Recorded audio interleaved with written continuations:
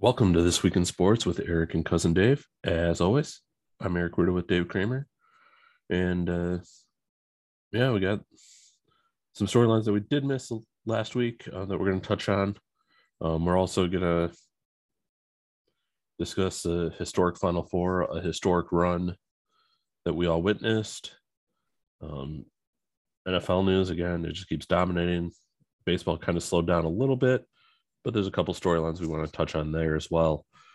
But let's get right into it. First off, I am very disappointed in myself for missing this last week. The great John Clayton, ESPN reporter, passed away. Great guy for ESPN and one of the best This Is Sports Center ads ever. With that, just brilliant NFL insider, and don't know what it was, but he was sick and passed away at the age of 67. Inspired a lot of people, and all accounts, a great guy. Yeah, he was when he passed. He nothing but love all over the internet for this man. He got a lot of guys' career started. He was a very funny person for up and coming guys and girls in the business. Mm-hmm. And by all accounts, he was just a great person. Awesome insider. That you're 100% right about that Sports Center commercial. Excuse me. It was real funny. Him and the drums in the basement. Yeah. In the playing Slayer. But yeah. He had that famous rat tail or whatever they had there, little ponytail that he had. A smart man. I think when he left ESPN, he kind of just went up to the Pacific Northwest, right? Yep. And just kind of lived the days up there, just up with Seattle. Yeah, did stuff for the Seahawks and stuff like that. But yeah, very sad. And as you said, was a mentor to a lot of young men and women in the industry. So he will be missed. And the announcer carousel this year is like a coaching carousel. It's hard to really say Buck and Aikman left companies because Fox, ESPN is under the Disney umbrella, but they switched networks. That's the new Monday night team. Kevin Burkhardt, Greg Olson taking over the number one spot on Fox, which I love that. I mean, they get that they're great. When Olson was hurt and he did those color commentating a few of those games, he was good. That's I think going to be a very good tandem for Fox as their number one team.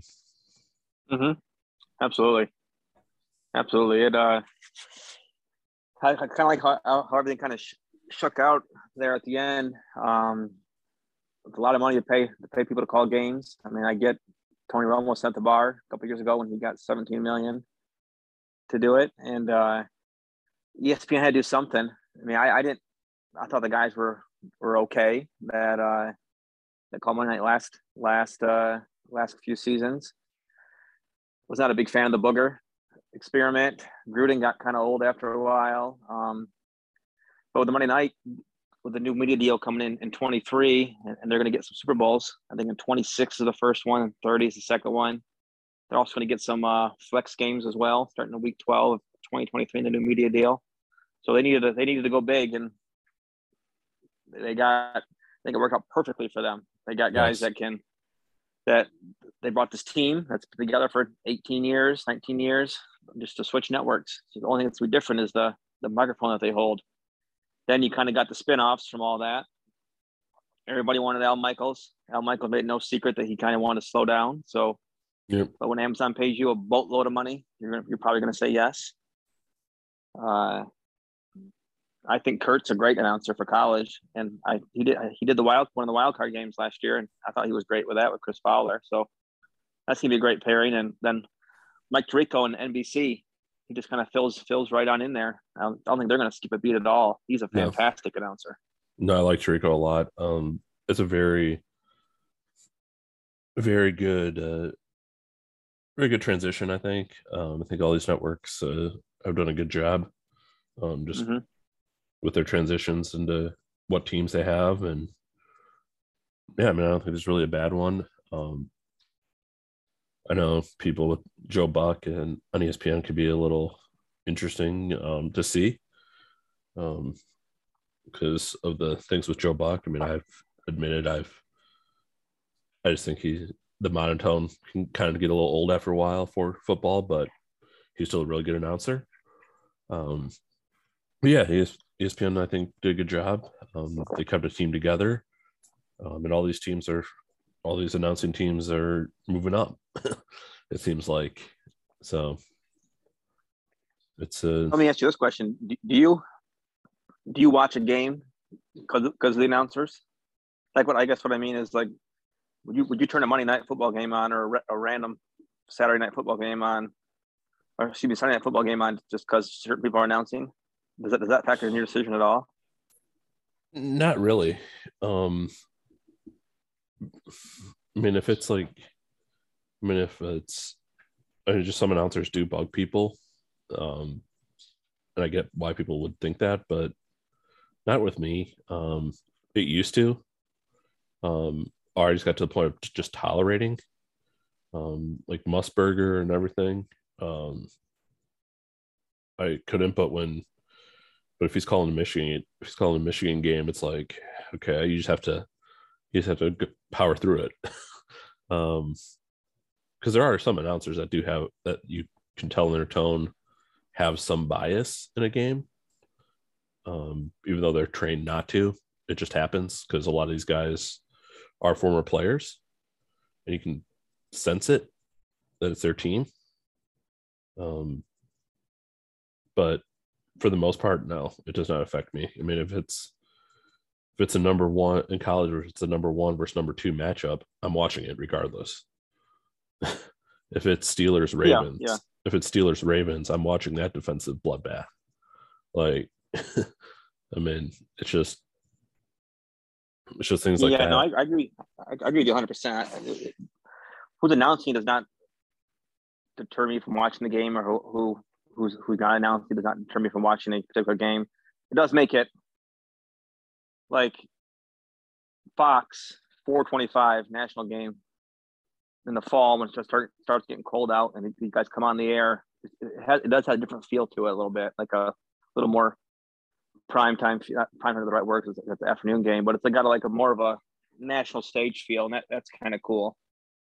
And but yeah, I wouldn't watch a game. So personally, I think paying a man 19 million bucks to call the game seems kind of high, but that's the NFL, that's the media, that's what the market is. It's good for those guys.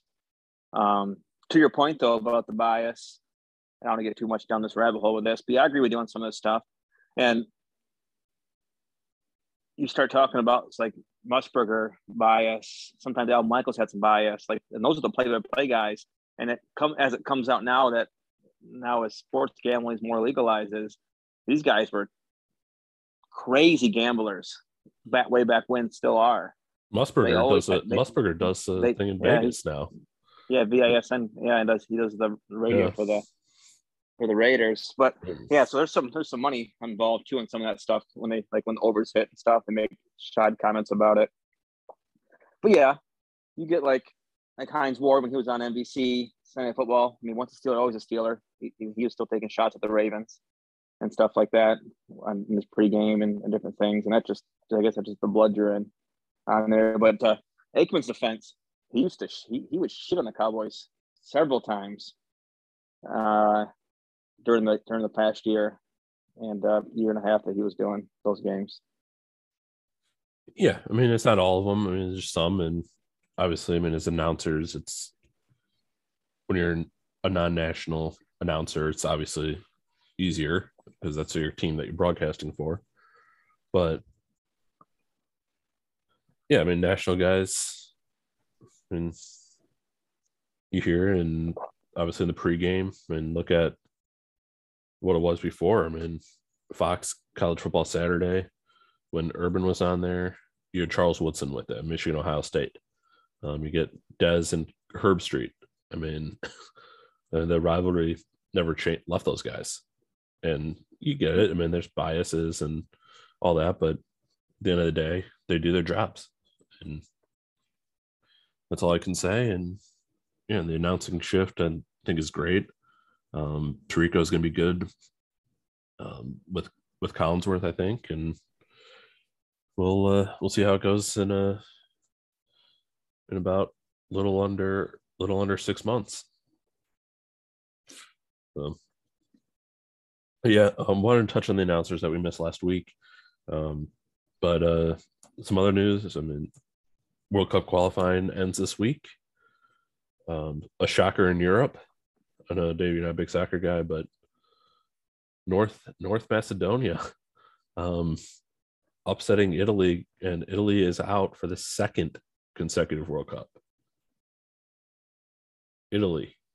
I mean, this is multiple World Cup champions. These are the European champions. They missed out on the World Cup for the second consecutive time.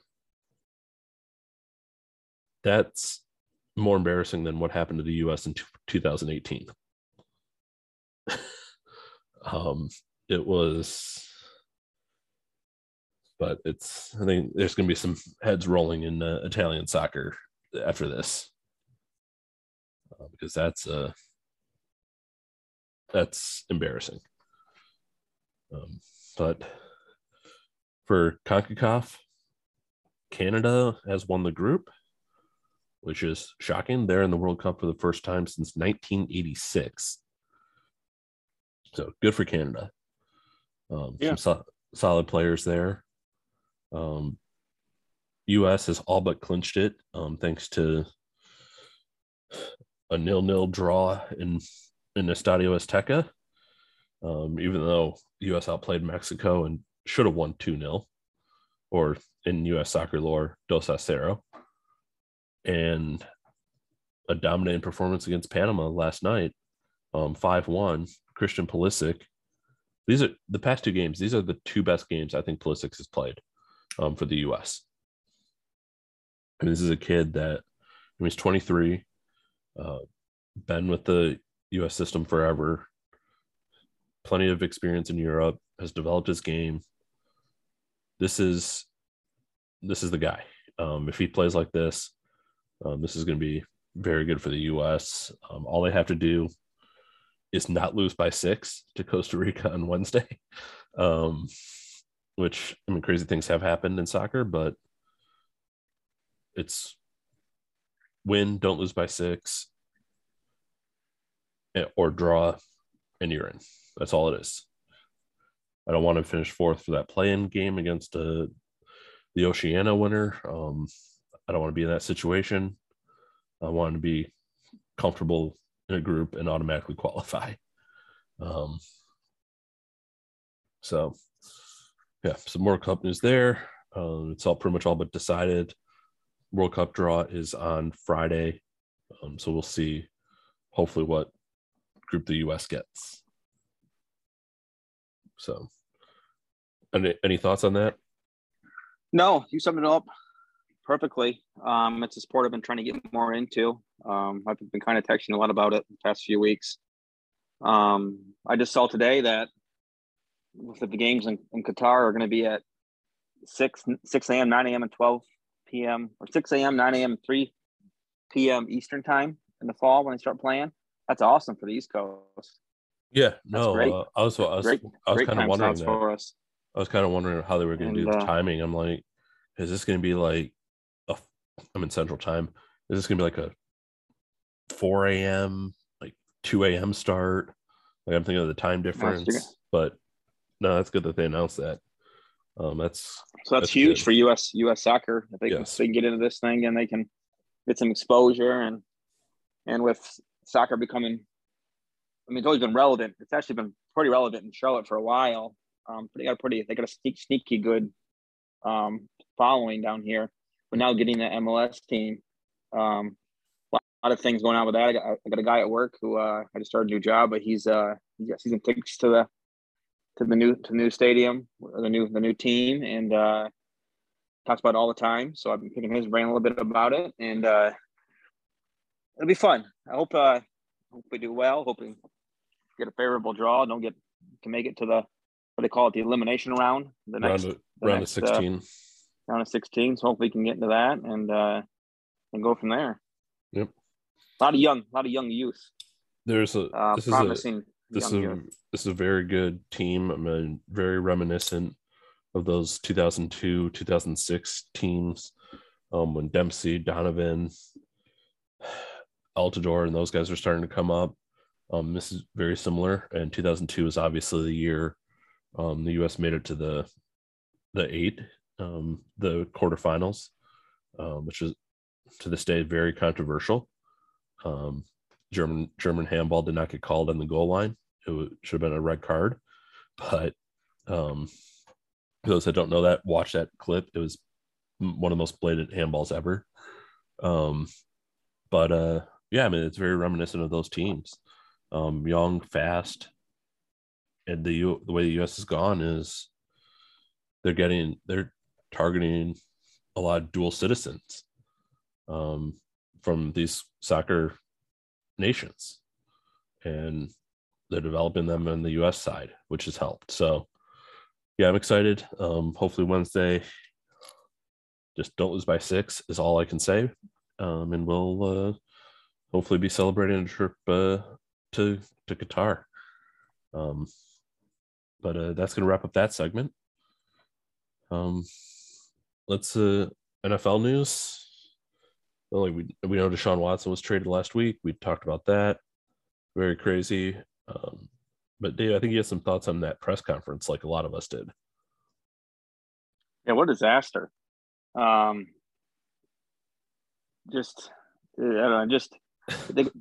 have it was my question. Yeah. There was no positive that could come out of that. I mean, the PR firm and some of these decisions by these ownerships, just bring the man in, sign him. You don't have to have the press conference, but you do. And I think the most cringeworthy part was when they asked Haslam if he thought Deshaun was innocent of these charges, the alleged charges, and whatnot. He didn't say yes. I don't have it right here in front of me because I don't want to misquote the guy, but he basically did a roundabout answer about saying his character. He vetted his character, etc. Vetted the process. Well, you kind of didn't, because you didn't contact, like we talked about last week. You didn't contact the other side that was against him. Mm-hmm. But yeah, I think a total bad PR look for the Browns. And I don't want to keep repeating myself, but they lost a lot of fans. Yeah. And no, I'm just some of the tweets. I mean, not one female member of the organization was present when Stefanski and Barry were asked about their roles. They circumvented the questions. I mean, it was just not good. Well, it's like you're bringing in this hired assassin in to win games for you, and which is fine. It's the NFL. Stefanski's job. You don't win games, you're fired. I mean, that's how it is. So I get they got to win games, and you got to do what's best. Yeah. For these guys with these short career spans to win games, get in the playoff, give a chance to win. But when you get asked about something up front, I mean just such a terrible look. Yeah. Terrible look. Yeah, it's just not. I mean, it almost makes the way that press conference went. It almost makes the trade more indefensible. Yes. You can't preach that you support this and you support women and you're against domestic violence and you're against what he did. You're against what he allegedly did. Then they ask you about it in the press conference and you backpedal and you don't say anything for 2 minutes with some pre-worded rambling answer. No, it is interesting because I saw I was kind of looking to see it was over the weekend, so kind of saw it live and then kind of forgot about it. But it is interesting. I saw people comment. I wanted to hear your thoughts. Is what if there was not this outrage when Kareem Hunt signed with the Browns? And there's video of that. Yeah. There wasn't this big outrage like it is now. And none of the allegations against Watson are very serious, obviously. But there was actual video of Kareem Hunt. Yeah, no, I get that. I mean, I think so it's kind of interesting.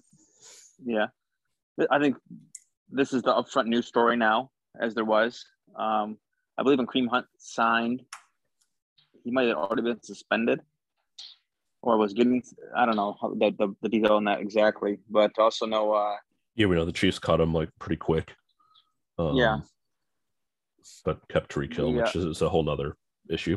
Yeah. 100% correct. And he got traded. Quarterback to get more get more publicity than any other player in the field, anyways. Also, this is 22 people. I mean, it doesn't minimize what Kareem Hunt did by any means, but I think there's a little bit different factors involved. COVID, which in turn goes to all the protests and all these social issues are more brought to light since 2020. Right, wrong, or indifferent on all that, but there's a lot of different factors that play into that. Yeah. Yep, I agree. And then and I mentioned Tyreek Hill, he got traded, and I think Miami paid too much. He got more money than Devontae Adams did. I don't think he's. I don't know. I mean, Dolphins that's a really good offense. This is going to really prove. This is Tua's prove it year. I mean, there's no excuses with that offense. No, I agree with you 100%, Eric. I think Tua this year for me is what old Sammy Darnold was last year to me. So hopefully I don't go for 2. I was on the Sam Darnold bench. I was driving it hard. Yes, you were. I was driving it hard, but he's this year to me. I think, and I was listening to before I watched this gambling show. I watch at 6 p.m. every day. I turned to ESPN, and it was the NFL Live, and Dan Orlovsky was on there, and he was talking about the offense for a quick second with Tyreek, and he's basically saying that it's almost going to be just like a basketball game on grass with the Miami offense, just precision, pushing the tempo all the time. Tua is not going to need to throw the ball deep, just be precision throwing, something he actually did fairly decent in Alabama. And I mean, yeah, you're right, 100% right. It's all set up for him. I don't hate the trade. The only thing I don't like about trading receivers is it's easy to say, well, he's not gonna live up to the contract. Well, no shit. It's hard to when you go down from Mahomes to anybody, and just like Adams, we're gonna look back at that in 2 years and be like, why the hell did you leave Green Bay, man? Because you want the money. They want to get paid, and that's fine. Do what you got to do. The only way to live up that contract is if you score, if you catch 2,500 yards and 20 touchdowns. I mean, you're getting paid big money now. These guys are, and what a haul. The Chiefs did it right, man. I mean, they offered to pay him, make him the pay 5 picks, right? Is that what it was? They got Miami's first this year, Miami's second this year, a fourth this year, plus a fourth and a sixth for 2023. And then he signed a 4-year, 120 deal, 72.2 guaranteed, including 52.5 million once he puts his signature on that paper. That must be nice. Just put your sign your name and you make that much money. It's not like the Chiefs made him a great offer. Yeah, it's not like but he wanted to go, and you can't blame the guy. I mean, maybe he wants to prove how good he is, or he just wants to get. I mean, you want that money, you want. Yeah, I mean, it's that shadow. I mean, you won a Super Bowl, so I mean, his career is already defined as a Super Bowl winning man. So good for him. And the Chiefs can just reload now. They get these cheap players. I mean, they got Valdes-Scantling up there from Green Bay. He's a poor man's Tyreek Hill, basically. He can run a deep ball. He's good. He's good speed, but I like Tyreek Hill though. I mean, it's the hand. I question the hands. And there's This is a good draft. You need wide receiver too. I mean, you got Drake London. People compare him to Keyshawn. He'll probably be gone with the Chiefs pick though. But you got Wilson Olave from Ohio State. Yep. I mean, Olave is compared to Julio. Chris Olave, Garrett Wilson. And Wilson's kind of like a fast Keyshawn, a fast Keenan Allen. So there's lots of who coming out of Cal was fast. Yeah. Him and Deshaun Jackson. And then you got a kid from Arkansas. Who I'm blanking on. So they have some blanking on now. There's 6 or 7 wide receivers that are likely going in the first round. Absolutely. And it's a very deep receiver draft, which again we'll talk about in about a month or so. When it gets to that point. But yeah, it's interesting. I mean, this offseason has probably been the craziest offseason, in recent memory for me. But even these longtime analysts are saying like this is something we've never seen. I mean, it's nuts. And I mean, we saw this coming with Kansas City. We knew that they would have to release or trade some people, and they did. So it'll be interesting. And there's always that a lot of people say it's a system quarterback.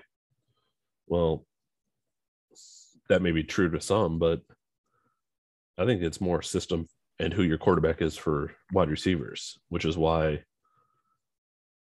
Tyreek Hill's been in the Pro Bowl every year since he's been in the league. So he's talented, but I also have the question is how much of that is on him without Mahomes? There's the stats of Devontae Adams without Aaron Rodgers that in the games without him, he's pedestrian. I mean, I think Devontae Adams is a hell of a receiver, but without Rodgers, the stats show he's not that great. So he went to Vegas with Derek Carr, who was his teammate at Fresno State. So there's the rapport. So we'll see. That's really all we can do. I don't know if you have thoughts similar or different on that. No, I get what you're saying. We've had this argument a little bit before about that. You're right. I mean, Aaron Rodgers throwing the ball, David Kramer throwing the ball. Big difference in talent, big difference in where the ball is going to go and how it's going to get to you at a certain time. It makes 100%, yeah, because you get someone who runs a 7-yard slant and I throw right on your running shoulder. You can go an extra 15 yards, or I throw it behind you. Either drop the ball or you tackle it right 3-yard pass. I mean, there's tons of factors into that. The way I look at it though is they still got to run the routes, still got to catch the ball, still got to get open. A lot of times though, then that's chicken and the egg kind of thing. A lot of times these great quarterbacks will throw you open. That's the difference in the NFL and college. In college, you run the route to get open. In the NFL, they throw you open half the time. And so we'll see. You're 100% right. We'll see what happens. I think Devontae, if I had to pick who to have a bigger year, I would pick Devontae in Vegas over Tyreek Hill in Miami. That's what personally. I can see that. I can definitely see. I can definitely see that. Obviously, I think Derek Carr's a better quarterback than Tua. Tua, I think, is going to spread the ball out a little more. With Parker, Waddle, Hill, Mike Gillespie. I think you could look for a big year from Gillespie and Hill because they can just run. Line Hill up in the slot and do a cross with both of them and hit whoever's open. Offensive mind, a genius genius coordinators come in to Mike McDaniel, both those places. Yeah, I think this is gonna be interesting. Mike McDaniel and Josh McDaniels with their offenses, I think it would be very interesting to watch. But obviously, we'll talk about that later. And everyone's one of the NFL's great shows, Hard Knocks. They announced the team, the Detroit Lions. It kind of shocked me when I saw that come through. I think it's gonna be interesting.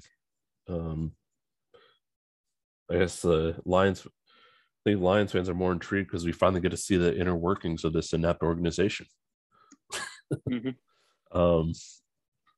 But I think it's mainly Dan Campbell. That's why they did it. And as my dad said, hopefully he doesn't overdo his personality for TV. Just keep it as is. It's gonna be interesting to see how he cuts someone, because he sort of got that sympathy but also toughness to him. Or we're just incredibly cursed and someone's going to get hurt in this and we're going to be fucked. That's true. There's that curse angle. There's the angle of just the overexposure. Overexposure gives you too many expectations that might not be ready yet. It also gives you.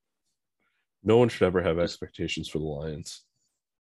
It's just easier to go into a season that way. Well, yeah. Well, the Hard Knocks, because there's some weird process how they selected people, and only 3 teams were eligible for this summer: the Panthers, Lions, and Jets. That was it. That was the teams they had to pick from. I'm not quite sure how they picked the teams and why they only had to do those 3. Because I remember a few years ago when they picked,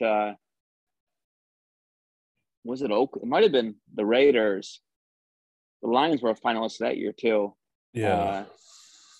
When the Patricia years, and we didn't get it, thank goodness. God. But yeah, so there are 3 teams. So I guess now the Panthers or the Jets will be the fall one. I think they have mid-season Hard Knocks too, don't they? Now, yeah, they tried it with the Colts, which is good. It's kind of interesting. It's kind of different with the season. In season's a little different, obviously. Yeah. It's really good. It's a really good. I mean, I love the show. I watch Hard Knocks anyway, just because it's such a great insight to everything, and you kind of get to see the inner workings of how it's run, practices, inter squad practices where there's fights. So it's kind of interesting. Yeah, I'm not sure, man. Hard Knocks is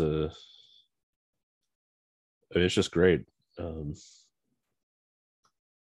be fun. It'll be fun. Look forward to watching them on there. Look forward to the next thing coming up is I'll look forward to seeing the draft Detroit in a few years, and we'll kind of go from there. Yeah, that came out. It's a big football day in Detroit. Kansas City's hosting 2023, 2024 NFL draft is in Detroit. Very good. I mean, it's great for the city. With how close the arenas are and the entertainment districts now, and so it's gonna be fun.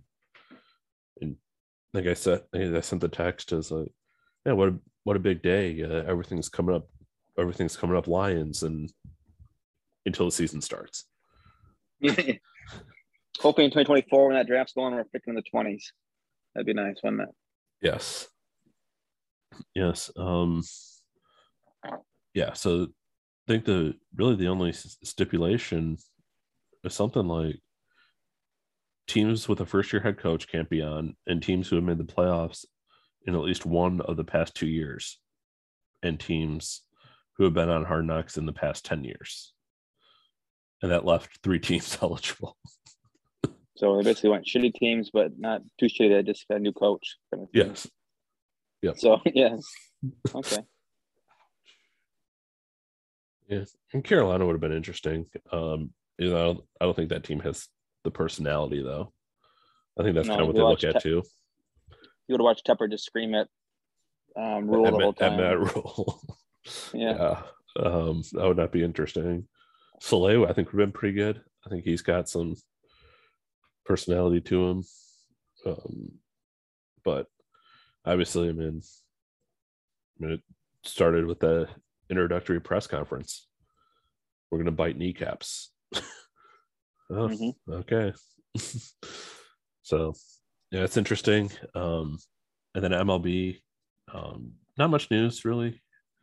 I know they're experimenting with some rule changes in the minors, something about they're moving second base to be a foot closer to first and third because it's never been in the right spot. Apparently, I was looking into that. I read The Athletic written by Jason Stark, who's one of my favorite baseball guys anyway. So they're trying to, and then they're increasing the base size by 3 inches so the shortening distance and increasing base size to increase first to third and stealing. First to third is a lost art in baseball to me. That's one of the biggest things.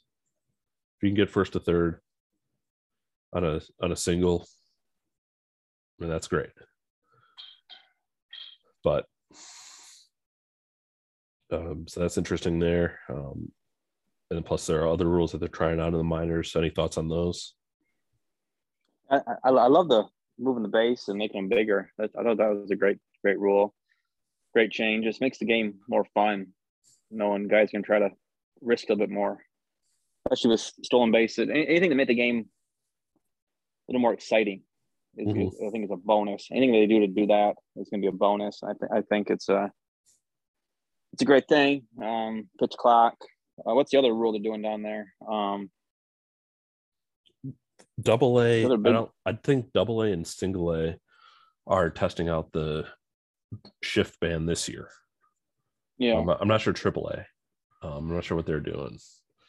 But I know they are doing that in Single and Double A. So if you're in a Single A town, Double A town, check out some games. Check out the rules. So that's interesting there. Not many signings. We can kind of discuss this in our baseball preview, which will be next week. But it came out today. Albert Pujols, he's back in St. Louis, 1-year deal, and also announced he's done. This is it. This is Pujols' final year in the show. I guess the question is now, and we'll talk about it more in the preview, our season preview episode, but kind of just plant the seeds now. The number is 21. He's 21 from 700. I mean, with the DH, and he likely coming off the bench, can he hit 21? The question is, do you think does he last the whole year there? Like, you don't know. It's his final year. I mean, and he was a Cardinal for his entire career. Well, not his entire career, but I understand that. But the Cardinals will probably be contending for a playoff position. So if he's stinking, they could use another bat somewhere else. There's that possibility. But if he stinks that bad to be cut, I don't think there's going to be. I mean, there'll be no hard feelings by the fans. Yeah. I hope he does. I really do. It's pretty important. I mean, if he had 700, that would be. And this is a guy that, and we'll talk about it later, but he's done it clean. He has. The only thing he's lied about is his age, and no one really knows how old he is. I mean, how old is he? I don't know. I think what was it last year that the person said he came out like it's 2 years off or something? Yeah, I mean that's why part of the reason why he declined so fast. Shit for signing that contract. I mean, I thought he was 3 years younger than what he really was. I mean, a lot of these guys. I mean, holy crap! That's why they age so bad because they're really when they're 31, they're really 34. Yeah, look up. It's hilarious. I actually just did this because I remember it. Is look up Albert Pujols' high school picture. I mean, the guy looks like. I mean, this is a guy that you think would have the fake ID because he looks 21. Mm-hmm. Like that's how. And yeah, but okay, we'll talk about that more on our baseball one. But yeah, other than that, I mean, not much baseball news really, except for the rule changes being announced and Pujols going back to St. Louis. But yeah, let's kind of wrap up with the Sweet 16 Elite 8 recap and Final Four preview. Kind of tough loss for Michigan in their quote unquote Cinderella type run. That was a winnable game. Very winnable game for us. For Michigan. Michigan just shot awful. They couldn't make. I think they missed 10 from within 3 feet and shot like 20% from the line. I mean, that was ugly. But great season for them. Villanova advanced and won and is in the Final Four. Though that's losing Justin Moore to that Achilles injury late in the game too. That hurts. So outside Gillespie, that's their best player. Yeah. I mean, player. Samuels is good inside, but Justin Moore, versatile guard for them. That hurts them. And they didn't shoot well either in that Elite Eight game. No, it did not. That was a defensive slugfest, that Houston Villanova game. I mean, that really was. Yeah. Yeah, 94 total points. It was a very, very defensive oriented game. Yeah. Yeah, no, very, and that's what we expected. With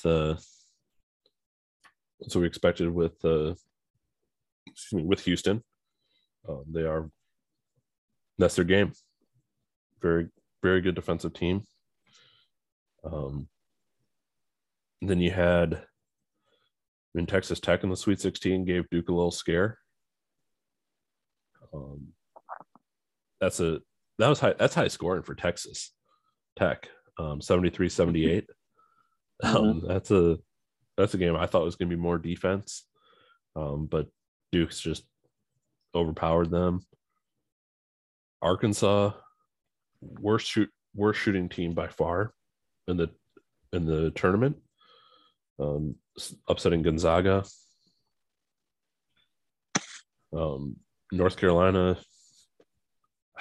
I don't know how this team's the Final Four team, to be honest.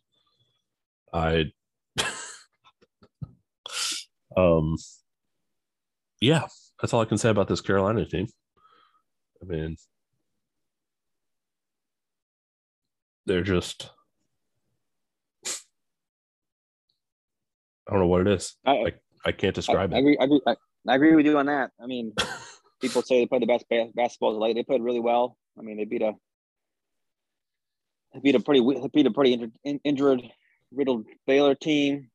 The UCLA game was probably their best win. Yep. Then of course they get St. Peter's, who's the Cinderella.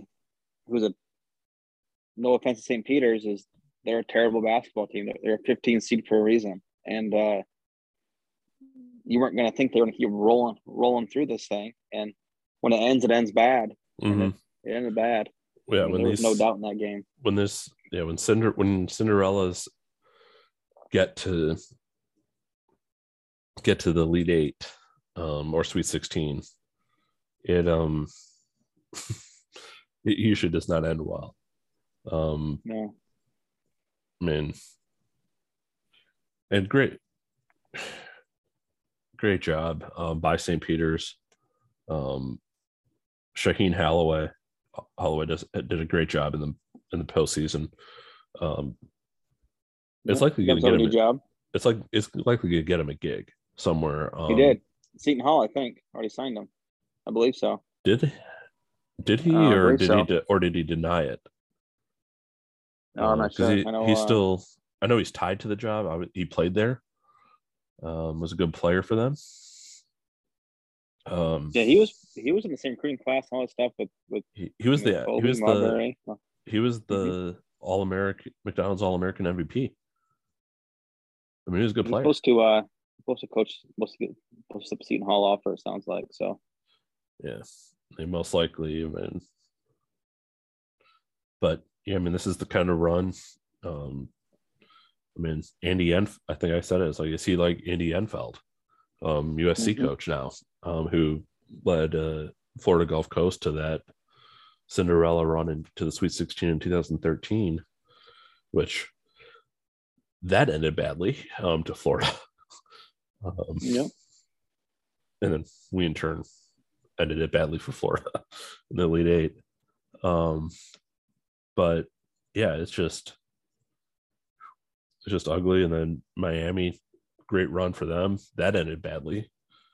Though at the half, Miami gave them a game at the half, and then Kansas just they just took it to them.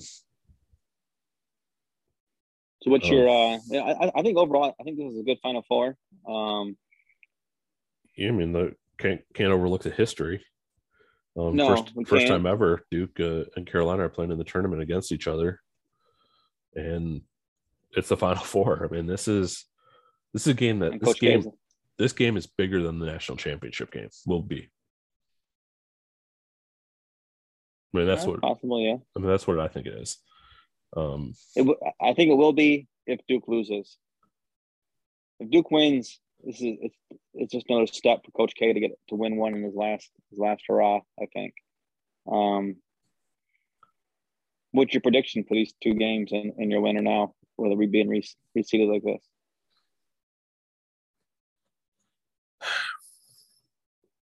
I think you're looking at Duke, Kansas. Like I said, I think Justin Moore's injury hurts Villanova a lot. I think given how you look at the revenge factor in Duke Carolina, where Carolina spoiled Coach K's last game at Cameron. And oh yeah, there's that revenge factor. So plus I think Duke's actually the better team anyway. Yeah, Duke is a better team. The way, I mean, obviously you got Paolo, he guy gets all the names, but AJ Griffin for them. I mean, he's a top 7 lottery pick this year, and he's playing fantastic right now. I think Duke's not gonna roll. No one just rolls anybody in the Final Four or these in these tournament games. But it's Duke's gonna win. I think Kansas is the best team left personally. But if it becomes Duke, Kansas in the final, give me the team with the better NBA players, and I think Duke wins it all. Unfortunately. Yeah. Yeah. No, this could not. If you're the NCAA for ratings, this could not have worked out any better. No, yeah, you're right about that. I mean, once the Sweet 16 hit, I'm looking at it like I started having a thought like this can't happen, right? Like this can't happen, and it happened. But yeah, it's a great Final Four. It's a blue blood Final Four, which is usually what you get anyway. Again, St. Peter's though, hell of a run. This is, you can argue, I mean, yeah, there's been 11 seeds that have made it to the Final Four and all that, but this is the first 15 seed to make it past the Sweet 16. And they only made it to the Sweet, and only 3 teams, 15 seeds, have made it to the Sweet 16. and it was kind of cool to watch that history. And so we'll see what Holloway does. This is kind of a team. This is a team that has their one run. People will remember it forever, but then they're gonna most likely fade off into obscurity and be a bar sports trivia question in about 10 years. But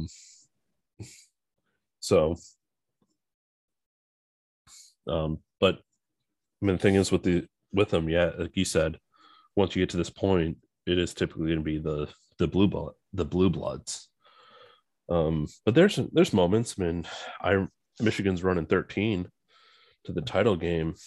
I remember thinking, God, if Florida Gulf Coast beats Florida, I don't want to play this team because of how athletic they were. I mean, that was that Dunk City team. These guys would fly in. They were getting to the ball. They were throwing down dunks. It was great basketball, fun to watch, but kind of scared me if we had played them. But you just never know. I mean, that's the great thing about this time of year. You just never know. And St. Peter's gave us the best Cinderella, I think, in history. I don't know if you think they are, but I think they are. Yeah, they probably are. It's a record seed. They beat Kentucky, beat Purdue. Yeah, and they lost to before they went on a run. I think they lost to Siena. They lost to like teams that aren't even in the tournament and small teams. And I guess it's just a crazy time of year, and that's why they call it March Madness. But as far as but not only that, I mean, and then you got the women's side where Cinderellas were kind of all over coming out of that bracket. I mean, for a while, I mean, you had a 10 seed Creighton in the Elite Eight. You had a 6 seed in Ohio State make it to the Sweet 16. 5 seed in Notre Dame. I mean, Ohio State, Notre Dame, these are good women's programs. And then you had Louisville, Tennessee, and then Michigan and South Dakota, which that South Dakota game, I've watched more women's basketball this year, actually in the past week, than I have probably in the last 4 years. And yeah, the crazy part is you talk about these upsets. If North Carolina State holds on against UConn right now and Louisville beats Michigan, it'll still be 4-1s in the Final Four. Yeah.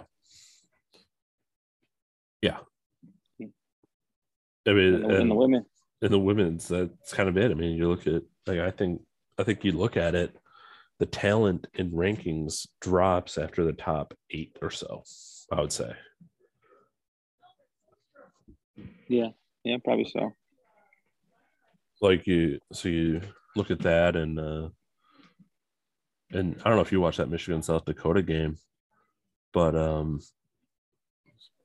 it was scary. I thought South Dakota was going to pull it off.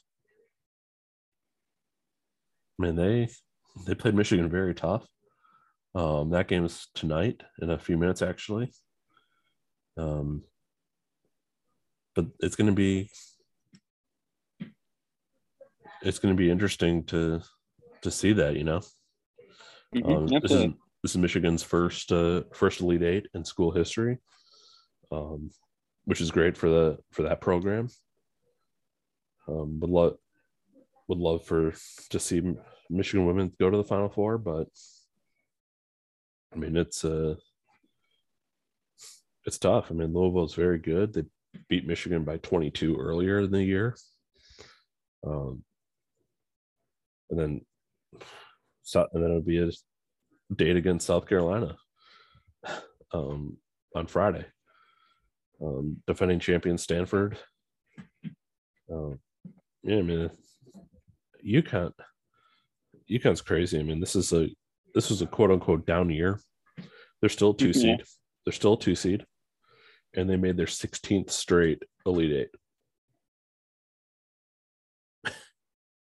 Yeah, it's nuts, isn't it? That's a down year. And this is a down year for UConn.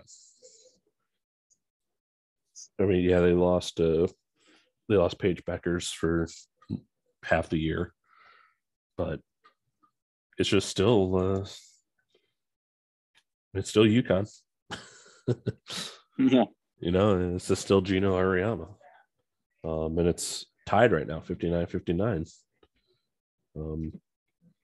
But yeah, it's gonna kind of wrap up actually you kind of just took the lead.